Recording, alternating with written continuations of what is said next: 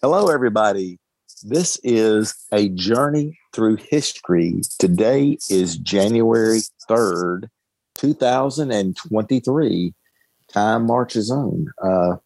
And tonight we are discussing the book Fallen Idols. I think there were some other words that came after that, but that was the crux of the title.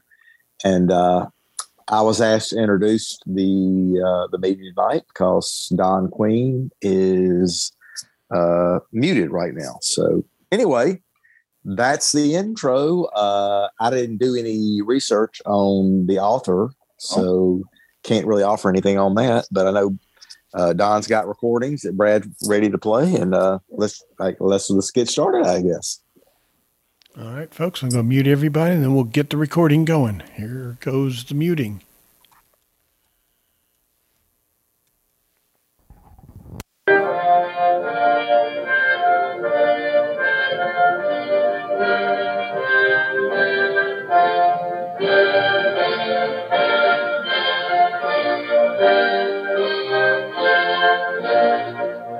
An interview with Alex von Tunzelman, The Future of Statues, a conversation with Owen Bennett-Jones. Alex is the author of Blood and Sand, Indian Summer, and Red Heat. Her writing can be found in numerous publications, including the New York Times, the Washington Post, the Los Angeles Times, and elsewhere. So what are the rights and wrongs of toppling statues, and what are the issues at stake? Why are statues put up in the first place? So, there's sort of a variety of purposes. Normally, they're put up to make some sort of political point or social point or moral point. So they're kind of really usually a piece of inspiring propaganda intentionally, or intimidating propaganda in some situations, rather than necessarily a kind of artistic endeavour. You say in the book that every culture does it, which is interesting and quite surprising, but you reckon that's right? Well, there's some form of statuary on every inhabited continent going back in history. But, of course, statuary does have different purposes. I mean, I differentiate between statuary and sculpture. And can you draw that distinction for us between statues and sculptures? Well, sculpture tends to be made for art, whereas honorific portrait statues tend to be made for purposes of propaganda or inspiration. Right, but when they're pulled down, which we'll get on to, people often say, don't do that because it is a work of art, don't they? So there is a sort of confusion there. There is. I mean, and these lines are really blurred, and I mean, there are honorific portrait statues that are fabulous works of art, that are really important works of art, but there are quite a few. There's an awful lot of them that are really bad art. I think one thing I'm really keen on is not lumping all statues in together and actually seeing that these cases depending on what the statues are, who put them up, why they put them up, how people respond to them, and of course to the inherent quality of the statue artistically and culturally. You talk about in the book the great man or the great men theory of history, and even sort of say it's not much different if it's the great woman theory of history. So tell us how that relates, where that comes from and how that relates to statues. Well, the great man theory of history was expounded by Thomas Carlyle in the mid-19th century, and his idea really was that the whole of history was nothing but the biography of great men. He did say men quite deliberately. I mean, he did not include any women in his description of this great man theory. And the idea was really that it was just sort of these very dynamic individuals, either virtuous or in some cases not virtuous, who sort of drove the whole of historical progress, and really everybody else is sort of reduced to little sheep barring around and just following these great historical currents. This was enormously influential in the Victorian era. And what it really I think the Victorian kind of absolute fetish for putting statues up that began in the mid-19th century was very strongly influenced by it. So the kind of mid-19th to early 20th century saw a phenomenon known as statue mania, when really hundreds of statues suddenly went up in most sort of European capitals and also across North America, and also in the sort of colonial possessions of a lot of those European countries, in places like Delhi and Bombay at the time as well. And there was a sort of, absolute welter of them, to the point that the artist Edgar Degas said you had to start putting barbed wire up around the edges of parks to stop sculptors from depositing their statues therein. So almost as if they were sort of dogs messing up the environment. And these really were mostly statues, again, of these great men, the idea of these great virtuous individuals that were driving history. And so they were usually supposed to be some sort of inspiring figure. And, statues had sort of often previously been put up of, say, kings or military leaders, but suddenly we also had sort of inventors and social reformers and all sorts of figures that the Victorians admired for various reasons. And then rapidly what you find is that starts to transition into something with a very distinctive political bent in different places. So in the early 20th century in the US, for instance, there was a huge kind of, sort of wave of putting up statues commemorating Confederate leaders. Of course, this is a very, very long time after the Civil War in the United States. It was really sort of between 1900 and 1920, and very much coinciding with the period of Jim Crow laws, where racial segregation was being reimposed and reified across the southern United States. And so at that time, those statues were being put up really to kind of, deliberately and in some cases in New Orleans, explicitly to shore up the cause of white supremacy. Those were the words they used. So statues quickly start having a political purpose. And then, of course, as we go further into the 20th century, we see, that they were very much adopted by dictators and tyrants across the world. So you mentioned the Nazis and the Soviets, particularly Stalin, put up thousands of statues. One of the points about having so many statues is that they become strangely invisible. Yes, I mean, the Austrian writer Robert Musil said there's nothing in this world so invisible as a monument, and you have a certain amount of sympathy with him.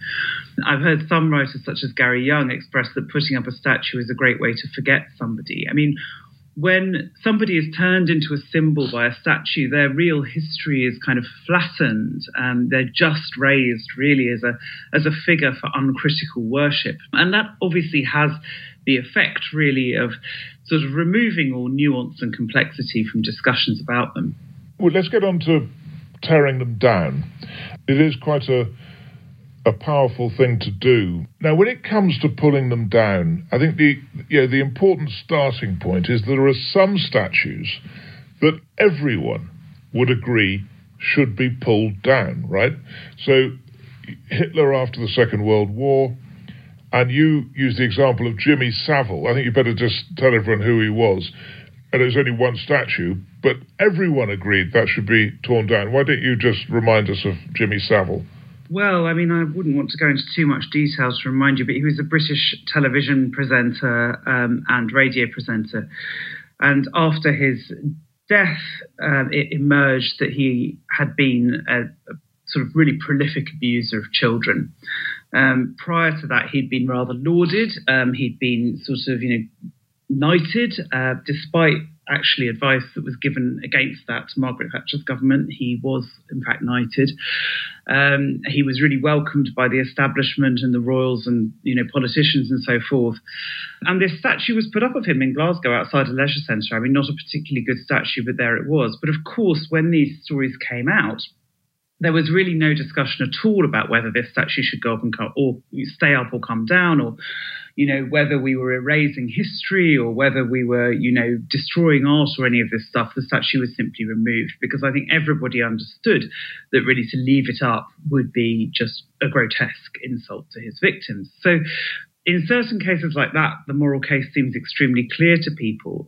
But the interesting thing is when we get into historical discussions, it starts to reveal a lot more about perhaps people's own opinions, their own prejudices, and their own likes and dislikes. That's right. I mean, because it is shocking to many in the West that some Stalin statues remained up, and yet they did. So could you just talk us through that? Why did they remain up? Where and why? Well, not very many remained up, and partly a lot of the reason that a lot of statues came down was actually the Soviets themselves during the de-Stalinization period. They actually took down, under Nikita Khrushchev, they took down a lot of Stalin statues. That was something that very much he'd established, and the Khrushchev administration was really keen to actually refute that and get rid of that. So a lot of them came down in that respect, but some of them extraordinarily have started going up again. There are various places in the world where Stalin statues have gone up again in the former Soviet Union. And often that's really connected with with how World War II is seen in those places. So World War II is known in Russia as the Great Patriotic War. And there has been a kind of rehabilitation of Stalin as a leader there, who is seen as having defeated Hitler and the Nazis, and very much sort of turned the tide of that war. So there are places where Stalin is still revered from that point of view. I mean, he comes out as really quite popular in opinion polls in Russia. So unsurprisingly, perhaps in that context, his statues have gone up again in certain places. And one even went up a few years ago in Bedford, Virginia, in the United States, a bust of Stalin. And that went up as part of a series of busts of Allied war leaders. So they had Truman, Roosevelt, Churchill, and then Stalin. And even though they had a plaque on that bus saying, that Stalin had been involved in the murder of millions of people and, all of this, it caused enormous controversy among local residents, a great deal of unhappiness. And actually, it had to be taken down very quickly, and it has not been seen again. So there's a sort of parallel with Churchill there, isn't there? Because, Churchill, the great war leader, as far as many Brits and Americans are concerned, and yet also criticised, and his statues being defaced because people say he was racist. So there's a contested history there. Stalin, great war leader and mass murderer. And in both cases, it's leading to these arguments. Yes, I mean, I think Churchill is really a kind of, for a lot of British people, is kind of such a sort of sacred figure. But there is definitely a kind of, should we say, a controversy brewing over that. And I think it's already started. And I think that conversation will certainly continue, probably in a very heated way. And that's partly because, of course, a lot of people from other parts of the world, I mean, one might name Ireland and India as obvious places, actually see Churchill very differently from the sort of very heroic view that has now become common in Britain. I mean, of course, if you actually go back to World War II and look at what Britons thought at the time, there was actually a real diversity of opinion on Churchill. And, the historian Richard Toye has pointed out that actually the reaction to his speeches was far from universal adoration. In fact, a lot of people really criticised them at the time. And of course, we know that he lost the election after the war. But now that he's sort of been turned into this symbol of Britishness, he's become something else. And I think that's why now it's so contested that people at the time might well have had a much more complicated, nuanced opinion and a range of opinions on Churchill. But now that he's become this kind of symbol of Britain, then that discussion has moved on a little bit. And now it becomes really about, whether it becomes a sort of cultural discussion about whether you love Britain or hate Britain. That's how it's often framed, which, of course, isn't a discussion at all. You can have a discussion, a sort of intelligent, critical discussion about Churchill without in any way changing your feelings of patriotism or otherwise. So to summarise what you're saying, putting them up is very often political in some way, and tearing them down is very often political in some way. And now we get on to the arguments against pulling them down, and many of those arguments you don't like. So let's just run through them. I mean, one of the points made by people who say don't tear down statues is you're erasing history. I think Boris Johnson, the British Prime Minister, used the phrase, you're editing history. How good an argument is that? I mean, it's a really poor argument because statues aren't history. I mean, I'm a historian. All us historians work. We're not sitting there in our offices chipping away at statues. That's not how we work at all. History is contained in documents and archives, and, then it's analysed in books and documentaries and all sorts of ways, and, in fact and fiction. And I mean, statues are a form of historical storytelling, but they're certainly not history. They're very largely propaganda. I certainly think Boris Johnson, for instance, would not make the argument that it was erasing history to take down a Stalin statue or to take down busts of Hitler after World War II. I think he would not make that argument about those things, and therefore that is not an argument about statues. It's what his point is that he's uncomfortable with people questioning this specific history. Right, because that was in the context of Colston, wasn't it? Why don't you just talk us through the Colston case, which was so controversial here in the UK? Well, the Edward Colston case is so complicated and so fascinating. So Colston was basically, he was deputy governor for a while of the Royal African Company. Now, that was the company set up by the British monarchy, really, to have a monopoly on the slave trade in the early years of that trade. So Colston was very, very high up in that. As I say, he was deputy governor, and you can think of that sort of as CEO because the king was the governor and obviously not really an executive officer. So he ran that. He also had shares in it. He participated for many years in slave trading, made a huge amount of money. And then he used that money for a lot of philanthropy in Bristol. He didn't have any children and he didn't marry. So instead, he sort of endowed lots of institutions and schools and so forth. So he was seen as this very great philanthropist.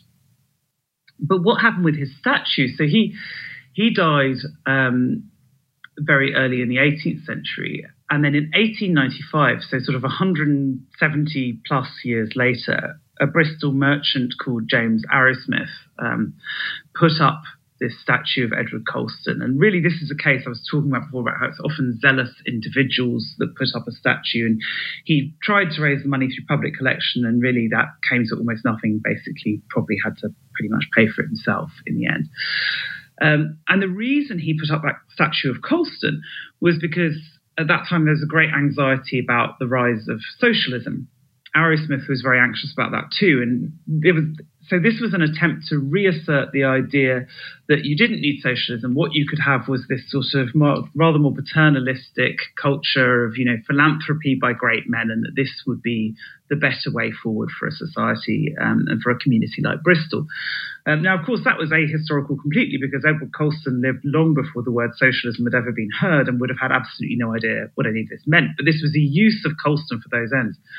But the fascinating thing is when that statue was put up, the fact that Colston was a slave trader was very problematic because by that point, the late 19th century, the British Empire no longer traded in slaves, had banned that a long time before, and in fact had reinvented itself really as the world's premier anti-slavery force. That was now sort of almost articulated sometimes as the point of the British Empire was to fight slavery.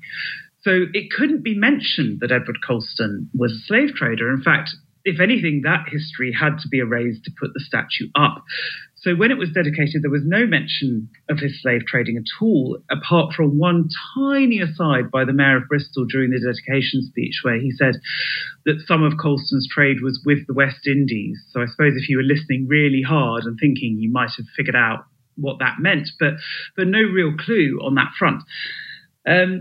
So this statue was put up, with no recognition of that at all. And actually, it was only sort of in the 1920s that a critical biography of Colston was published by a reverend in Bristol, which started to bring back that story of slave trading. And that's really when a conversation started about, hold on, is Colston really this great hero that we in Bristol have sort of cracked him up to be in very, very recent history?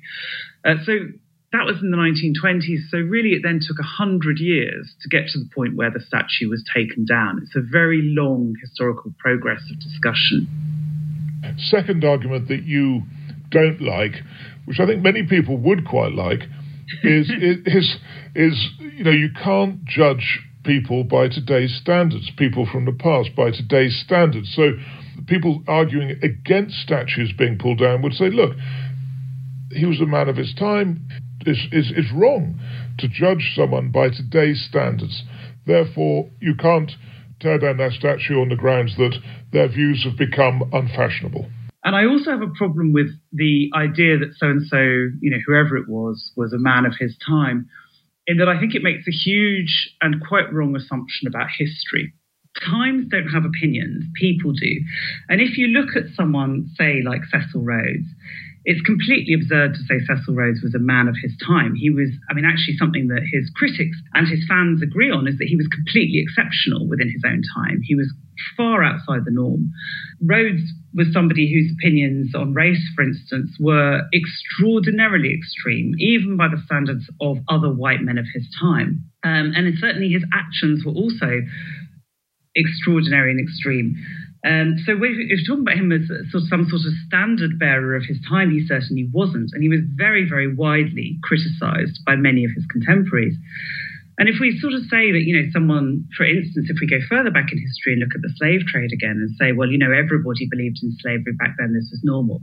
There's a very interesting question of who we're including in everybody there, because I certainly think you could show that, for instance, enslaved people themselves very much did not agree with the slave trade. So why are they not included in this standard of the time? We also have no idea, in fact, what many working class people or women or many groups in society thought about slavery. And we know that even among the wealthy white men who provide the majority of historical documents that we now have access to, that in fact there was great discussion between them throughout about whether the slave trade was acceptable. This was highly contested, even if you go back to the earliest days of it. There were always people debating whether this was moral or acceptable. So again, this is a real flattening of history. If we're going to say someone was a man of his time and we can't judge him by present standards, of course, in historical terms, we'll try to understand somebody on their own terms, but a statue isn't doing that. A statue is saying, we like this person now. A statue is for the present, not for the past. So people have a right to decide what stands in their towns and whether that really does reflect them today. And when you give the example of, what about slaves? What did they think about slavers? Does that mean that globalization has had an effect on this? Because it's no longer possible just to have one society venerating a certain amount of people without taking into account the views of people elsewhere in the world. That there will be moments when, of course, that is uncomfortable because certain nations have built up a certain picture of their particular national myths and leaders and so forth. Other nations will have very, very different views. But I think it's quite healthy to have that sort of debate and to bring multiple views into the discussion. Sure. It's interesting with the Cecil Rhodes case, isn't it? Because I think I'm right in saying that his statue in Cape Town was taken down in 2015. But the ones in Oxford University, or one in Oxford University, remains up. So what does that say about, South Africa and the UK? Well, very different things, absolutely. And it's been very interesting watching the progress of those two statues. So the one you mentioned at the University of Cape Town was this kind of seated statue of Rhodes outdoors, and it was very kind of prominent on campus. And when the Rhodes Must Fall campaign began there, actually, the University of Cape Town responded incredibly quickly, and there wasn't much need to discuss sort of whether Rhodes was good or bad. It was more, is this an appropriate symbol for us now? And very quickly it was concluded, no, it is not an appropriate symbol for us now, and kind of, now a kind of a South Africa that is obviously moving forward into a very different period. And actually it only took a month for the authorities to agree with that and remove that statue, and it was very, very quick achievement. In Oxford, it's been a very different experience. So there have been kind of several waves now of sort of Rhodes Must Fall activism, in around 2015, straight after the South Africa one. And then again, very recently, kind of in the last couple of years, during the pandemic, there were yet more protests about this. And it's been much more complicated because here it seems that there is still much more discussion about, how we can view, much more squeamishness, shall we say, about how we view Cecil Rhodes. But I think what's quite interesting is that we discuss Cecil Rhodes hardly ever in this country, apart from in the context of his statue.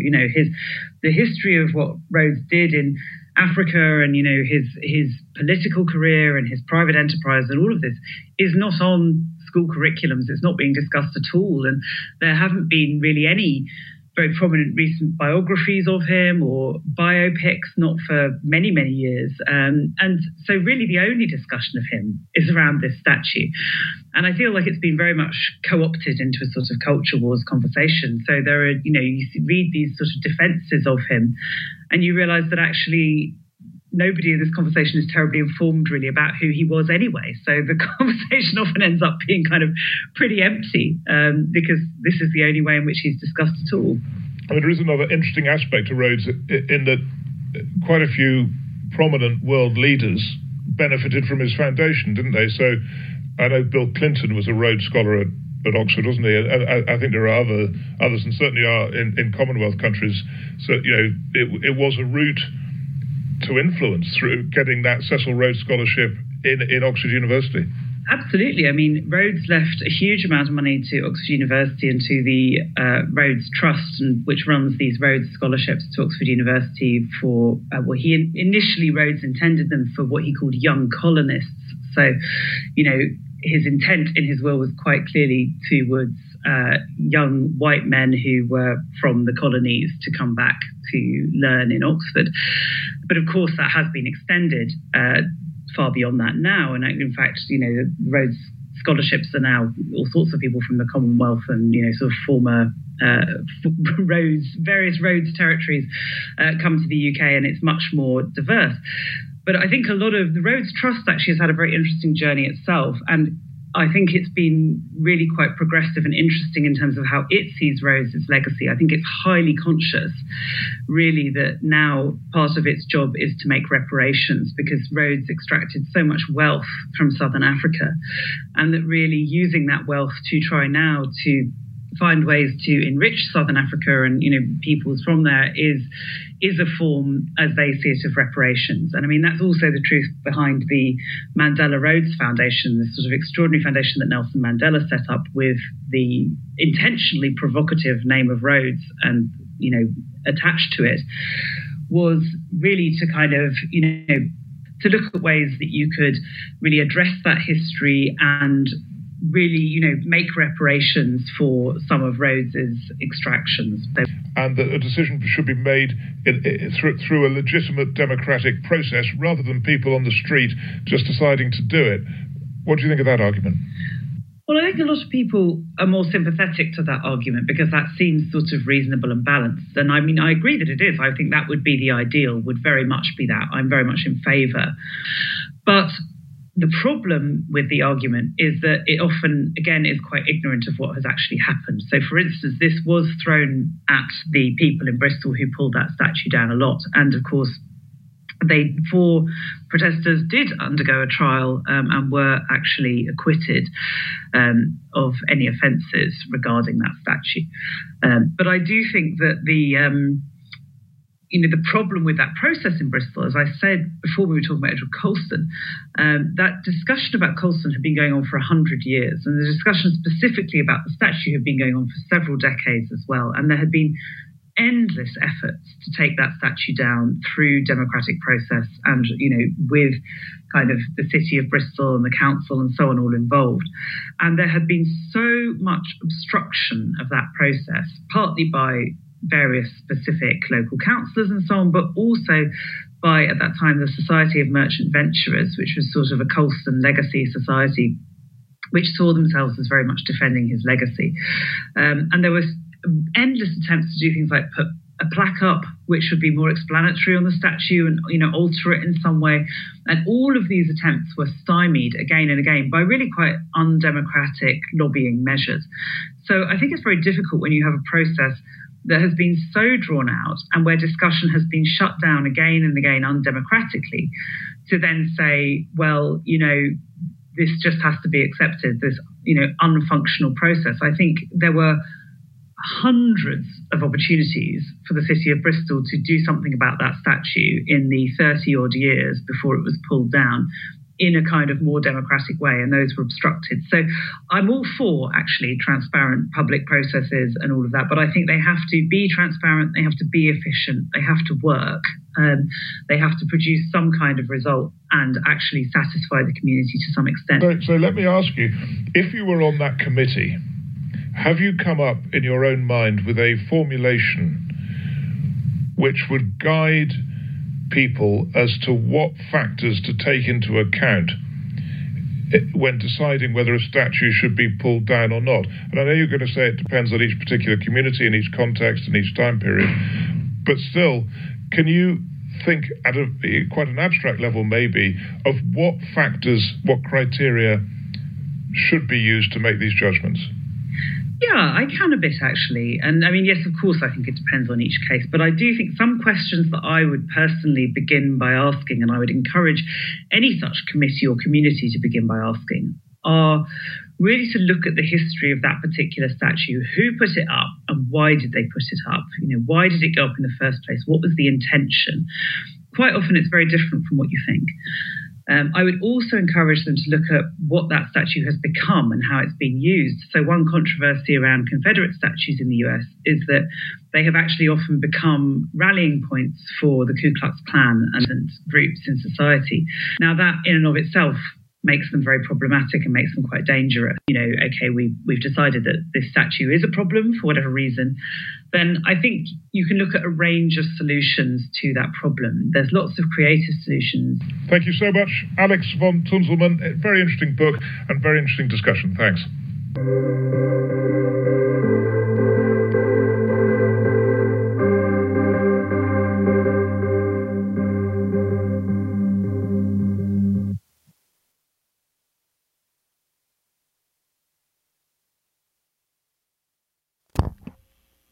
I think that's it. Okay. Hey, there he is. This is Don. Oh. Hey, Don. Hey, Don. Glad you made it back. I saw you leave. Well, I've been trying to get in with my regular one. I couldn't unmute it again, so I finally got in on the phone. Rock and roll. You're here. So, Yeah. we just finished the recording. Do you want to lead the discussion, or how you want to play this? Well, is Michelle here? She is not. She is not. Well, then. No. I will. Well, we'll lead. How did everyone feel about it, and what was there? I think how was Churchill and Rhodes treated there. That was as worthy of a statue.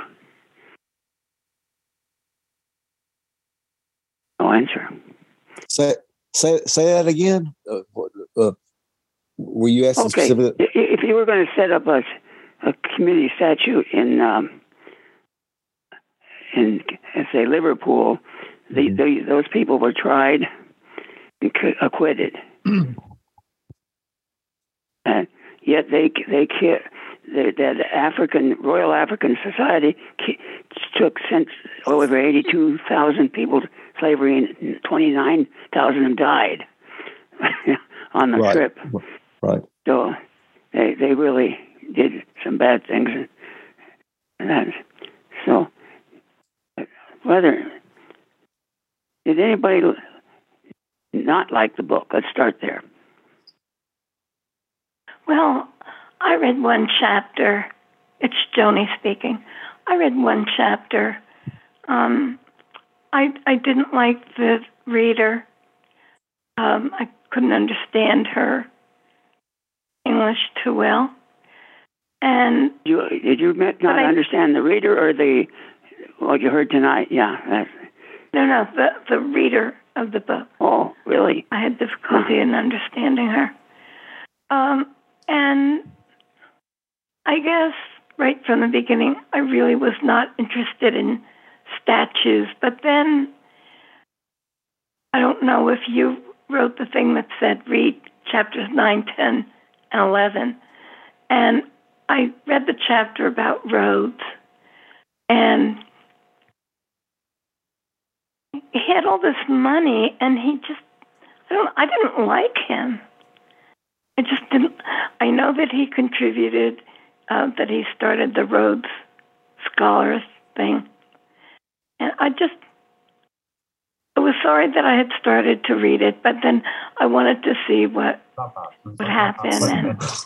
And so I didn't read that. But then I was sorry that I didn't read the Robert E. Lee chapter. I still might.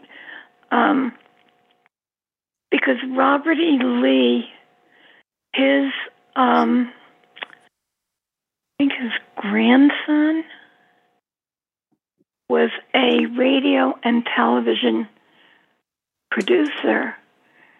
And this gentleman, his wife was Janet Waldo, who was a fantastic radio actor. And I felt sorry for what Bob Lee and his family had gone through, because he wasn't racist. He just, he was a real good guy. And it was very difficult for him to have to live with the fact that and I'm not sure, it probably was his grandfather, was a Confederate person. Oh, you think what Robert E. Lee, he was sorry because his grandfather was a Confederate general, is that right? Yeah. Yeah, well, I think that people criticized him, and he wasn't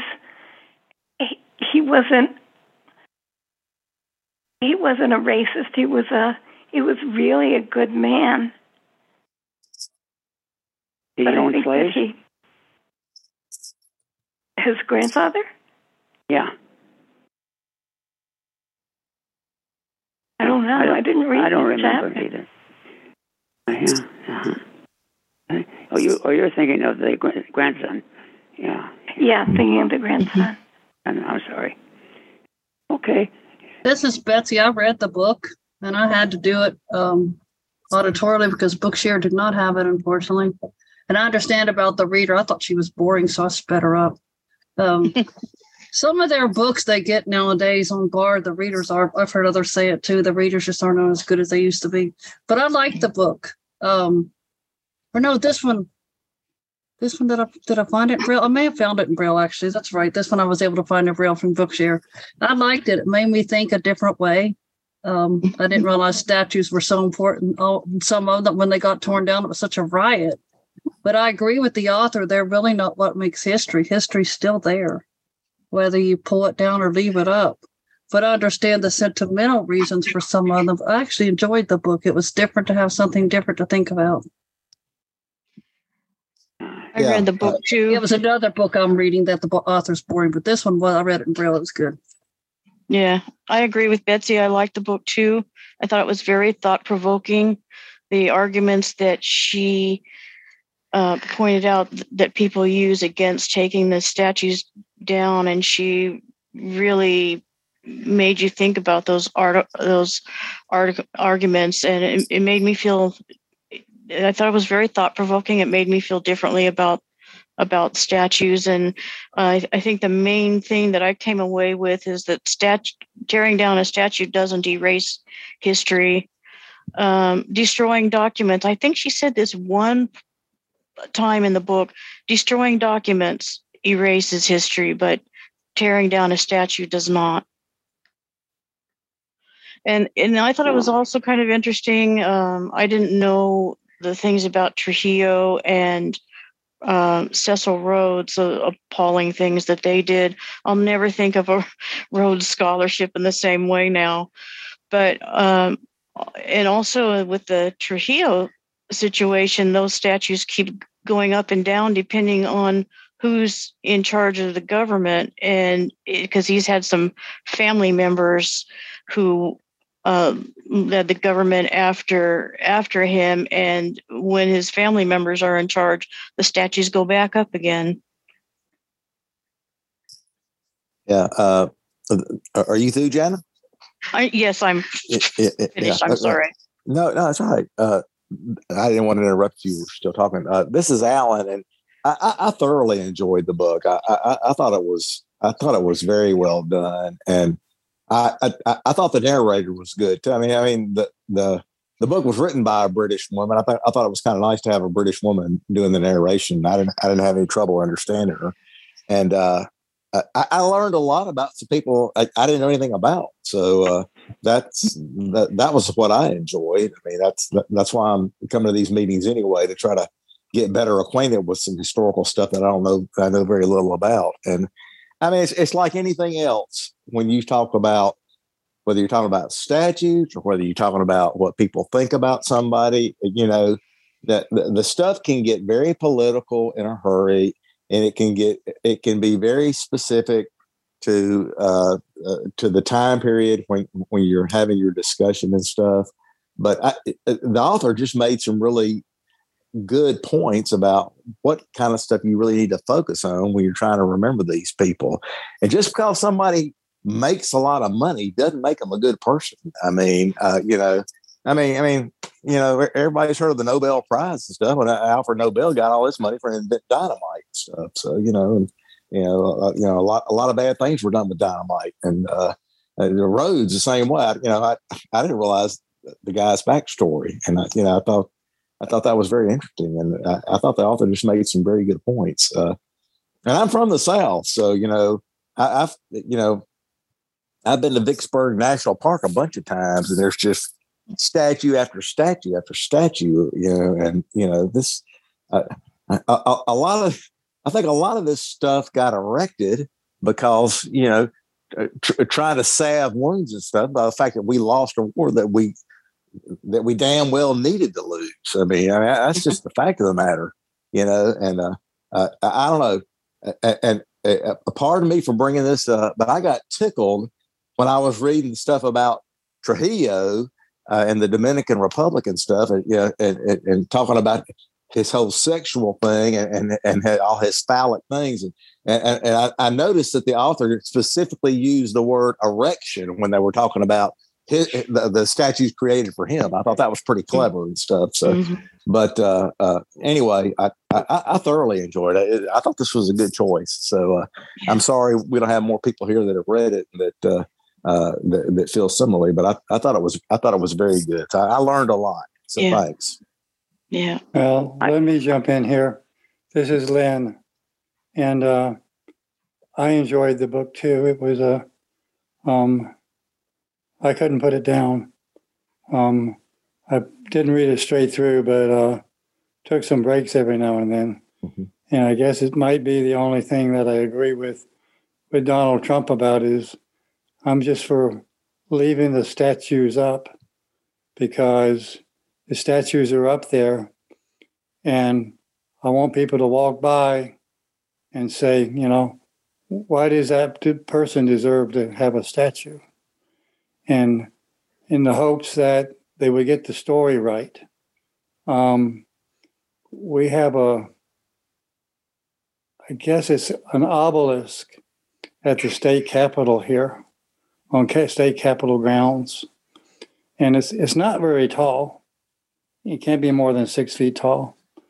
But it was put up during the segregation years of Jim Crow. And it just recognizes, I guess, the loss of the Civil War. And, it's kind of in a not really in a prominent place, but I don't really necessarily wish that people would take it down. I just wish that people would ask more questions about it. Most of the people in the book I knew about, ever Cecily Rhodes. Next time we go to buy a diamond for our girlfriends or pick out a diamond, remember De Beers, because Cecily Rhodes was his baby. He started De Beers selling diamonds. That's how he got his start. Just truly amazed me that people could get so powerful that they could run their own countries and pretty much run the people in the countries. That's awful scary. Just to finish up here, I had heard this before about what Germany is doing now that the Holocaust is over with. And they're going around and putting plaques up and reminding people, this particular spot got burned out because it was a Russian synagogue. It was a Jewish synagogue. or or something else here happened here, or Jews died here, or homosexuals died here at this spot because of Hitler. Just people need to be reminded of history. And for the person that brought the book to the meeting, I just want to say thank you for bringing this book. It was very informative for me. Yeah. This was a pretty intense historical book on history, defining what history is and is not. And of course, the statutes are not the history. They are only anymore in the books. And of course, it's bad to burn books is to tear down statutes in a way. But that I was talking. I was in San Diego. I was chapter president and ended up being following of Jernigan at that time. But we went. I looked in the museum, and there was this painting by Velázquez, and it had an old man with a long beard comforting this little blind girl. And the plaque said that the blind girl represented ignorance, and the other was wisdom. And so, we and Bob Dean got there, he called the museum, but he went and asked them to take the painting out. Of course, they're not going to take the painting out. I didn't want to do that. I just want to just put some contrary material, but we never went anywhere with it. As it happened. I went by the museum this weekend, but I couldn't get anybody to go in with me. So the blind guy in a museum isn't in a picture is not much good in an art gallery. But anyway, that was. But I did wrote when I was doing articles for the senior citizen program on their magazine. But the first few professors that I interviewed were all Rhodes Scholars, and one guy was a union man, he's a pro-union guy. So they're pretty liberal on how they give out the scholarships now. I would say and a lot of people get them. That's a quick story here about Rhodes Scholar here at Florida State University. A few years back, not that long ago. Very talented football player, and I forget his name. And he became a Rhodes Scholar. He was a black man. And what surprised me was for the longest time, Rhodes Scholarships were not given out to black people until I don't know when they changed that, but they did finally wise up and changed it. But he got himself a Rhodes Scholarship. Went on, he could have joined, so he went, played football, professional football for a few years. But he had a choice of either, finishing up his Rhodes Scholarship or playing professional football. He played professional football for a few years and got him some good money, and then got a scholarship, his Rhodes Scholarship. And now he is a brain surgeon. And he also wrote a book about how he did all this. And his brains left. He's kind of a hometown hero. Yeah. Hello. David? Yeah, I've been listening. I've been enjoying it. I did not finish the book, but I will. I'll have to finish speeding it up. I like the idea of Don mentioning materials to explain, why the painting wasn't necessarily a good message today. I would think either the statues ought to go in a bad rogues gallery of statues museum. They should put all those Confederate ones in the Museum of the Confederacy in Richmond, which is where they belong, because if there's a museum to it, then that's where the statues should go. Right. Or they should put a bronze plaque on each statue explaining how morals have changed, ideas have changed, history has changed, and these statues are a reminder that people once viewed things very differently. There was a big controversy in New Orleans when 4 statues were removed. I agreed with the removal of 3 of them. I had a concern about the one about General Beauregard, because he had come to the conclusion after the Civil War that slavery had been wrong. I don't think I would have removed his statue in City Park. I think I would have put a bronze plaque explaining that even people that were once wrong are capable of being redeemed. It's a controversial subject. I wouldn't want to debate it with anybody, but I was really mostly in agreement with this book that carved stone is not history. It might be an icon of history, but it isn't exactly history. It's a way of people, especially in the South, trying to salve their wounds about losing a war that, as Alan said, they perhaps should never have fought. For in the words of Rhett Butler, the South had slaves, cotton, and arrogance. The North had the trains. The North had more states, more people, more industry. Valor and chivalry do not often a war win, especially in the 19th century's industrial era. I've also thought for a while anyway that these statues should go into museums. But one of the things that she said in the book is that a lot of the museums really don't want the statues because they're so huge. Oh, okay. Yeah. True. Recycle them? Yeah. Yeah. Who was the Confederate grandson? Joni, you were mentioning a Confederate and the grandson. I must not have read that part. No, I was just talking about, I didn't read the Robert E. Lee thing, but Robert E. Lee, I don't know if it was his grandson or great-grandson, was a radio and TV producer. Wow. And they sort of downplayed the fact that he had been a relative of Robert E. Lee. Yeah, I and might his have name, too. Right. His name Sins was of the Robert Fathers. Lee. What? I just said the sins of the fathers. Right. Yeah, you don't want that. Yeah. Was his name Lee as well? His name was Lee. Oh, wow. Robert Lee. I think it was actually Robert E. Lee. And he was a wonderful gentleman.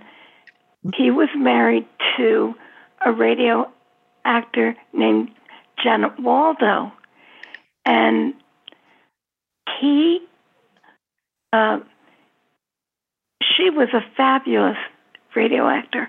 And she was in TV, and she was in, she played one of the Jetson voices.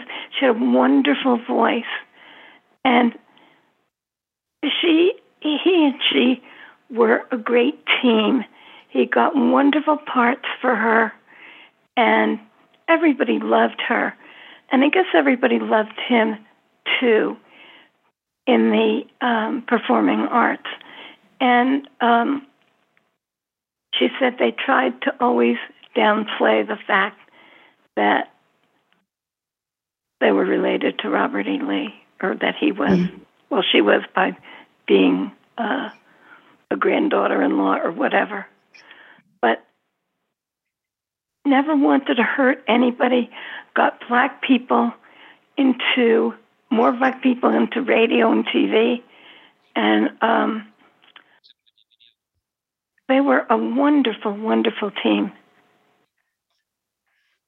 I think sometimes when one generation is so blatantly racist that the following generation sometimes just says it's so blatant. I grew up in like that, and sometimes it's so blatant that you realize, no, this is just wrong.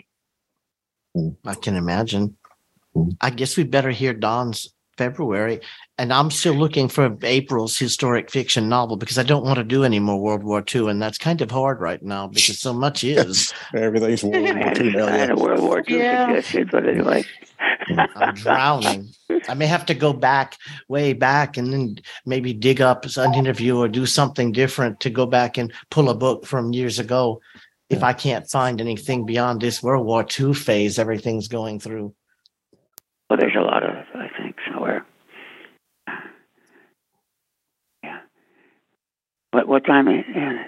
It's about 5 till the hour, so we probably better have your... Yeah, we got it. Yeah, this is the next one that we're for next month. It's a very fun book. I think you'll like it.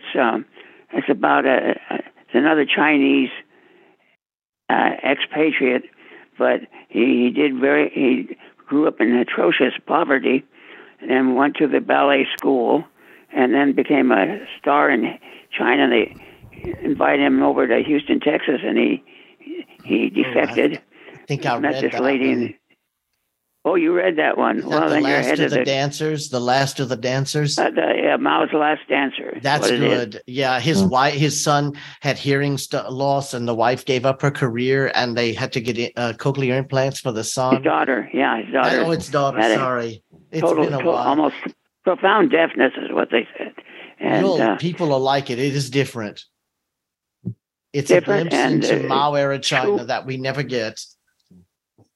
You'd never believe it if it wasn't true. If somebody wrote a story, wouldn't. It was good because he ended up as a stockbroker with millions. So anyway, let's hear the introduction.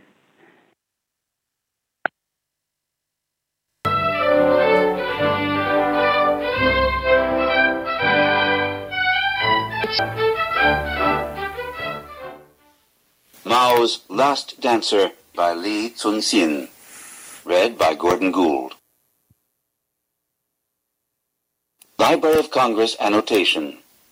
Memoir of a Chinese ballet dancer who was chosen from a poor commune at age 11 to join Madame Mao's dance school in Beijing. The author describes his childhood, rigorous training, cultural exchange with the Houston Ballet, and 1981 defection to the West. 2003. Xin's life story could well be a ballet. The performance would start in China as classical Western dance is being swept away in Chairman Mao's Cultural Revolution. Then, with Mao's wife restoring ballet to favour, fate would smile on a 10-year-old in a village. Young Li Cunxin would be discovered and turned into the greatest dancer in the land. Then would come a dramatic escape from the clutches of communism, and finally, in a land far away, there would of course be the happy ending. That land is Australia.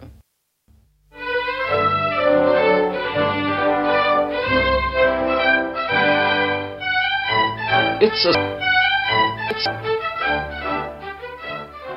surprise at first to see Li Cunxin as the leading man in a classical ballet. After the likes of Nureyev and Baryshnikov, who would have thought that the new prince at centre stage would be a former peasant boy from China? Has it been more difficult for you, coming from the Chinese culture, to know how to act as a medieval European prince? It was probably the biggest hurdle. Mao's Last Dancer by Li Cunxin. DB106840. This book contains 451 pages. Approximate reading time, 15 hours, 20 minutes. DB60921. Mao's Last Dancer by Li Cunxin. Read by Gordon Gould. 60921. Mao's Last Dancer. Reader is Gordon Gould. Is that MAO for Mao's? Yeah, MAO. Mao's Last Dancer. I'll look for it. That's one of my favorite I won't try narrators. to spell his name. I can. That's one of my favorite narrators. You don't hear him much anymore. I think he's gone, but Gordon Gould was one of my favorite narrators from back when. I always Alexander love Scorby. Google. Yes.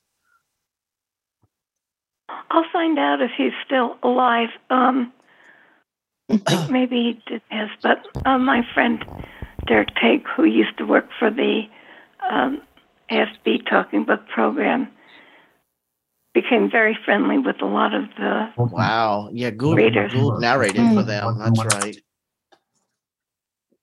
Yeah, he goes back a long ways. He does. He was good. Yeah. I'm looking forward to this. Ballet is one of my favorite subjects. I'll probably learn a lot. We won't have 20 minutes music. Yeah. I know nothing. It'll surprise you. It's such an interesting, different story from a world we never know nothing about. Oh yeah, and I know nothing about it. Yeah, so I'm looking forward to it. So. Yeah, this group makes me read books that I would have never thought of reading on my own. Yeah, absolutely. Well, I wouldn't have read it if I came into it by accident, though. Yeah. I think one of the reasons why I didn't read the statues book is that because I've never seen, I really don't know what statues look like. And I've never been able to relate to that. Having never seen it, there's so many things you can't really braille a statue very well. Yeah. She did a pretty good job of describing some of them. Right. Yeah. I mean, and there's all types, Joni. I mean, I guess probably the most of the ones that represent people. Just think of an oversized person, and forms some particular way. I mean, they pose them in different ways. A lot of the military people sometimes will be on a horse with a sword and stuff like that. Although they didn't really get into that much in this group. But probably whatever they can do at the time that they can get the money to pay for, and come up with it. It's like she said in the book. There's all kind of things that went into the creation of these statues and stuff, and it wasn't just always a pure thought about, hey, let's make a monument to somebody in history and stuff. There's a lot more of a backstory than that. So yeah, but anyway, yeah, I thought the book was great. It was. I think if I read it again, I would get even more out of it. Yeah. There was so much to it. Yeah, and I knew nothing about a lot of those people and stuff. So it was really interesting. So. Yeah, me neither. They need to teach history a little differently than they do in the schools. Tell me about it. Yeah. They've really improved, at least where I took the history. Because when I took antebellum South, that was the it kind of that we covered Reconstruction. And hey, Mary Ellen, how's it going? I'm doing good. You back yet? Somebody's on the phone, it sounds like. Oh, somebody's on the phone, yeah. So, but anyway, I mean, you can imagine finishing up a meeting. The discussion of Reconstruction down here in the South was a lot different, Don. So you can imagine. So. Yeah, I don't think they appreciate it. No, but and that's the whole thing about history. I mean, the way it's presented is going to be It's a book club I go to every month. It's a history book club. We all read a book and then talk about it. So, but anyway, all right. Well, I'm gone, folks. I'm going to. Okay. Well, thank you all for coming. Thanks, Don. Thank you, Don. Thank you. Sorry, guys. I thought I was muted. Have a good night. It's February 7th, right? Banquet on Sunday, guys. Okay.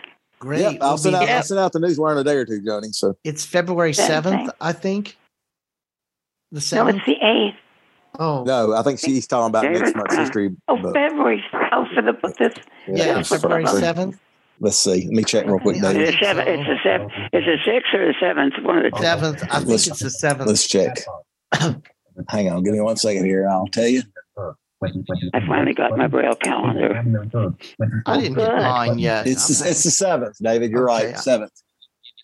First Tuesday of February is the 7th. Okay. Very good. Sounds good. Okay, guys. Take care. Everybody stay safe. All right. Take care. Catch you at the next one. And Happy New Year. Okay. Bye. Yep. Good night, everybody. Good Have a night. great New Bye-bye. Year. Bye-bye. All right. Good night, everybody. I'm going to end it.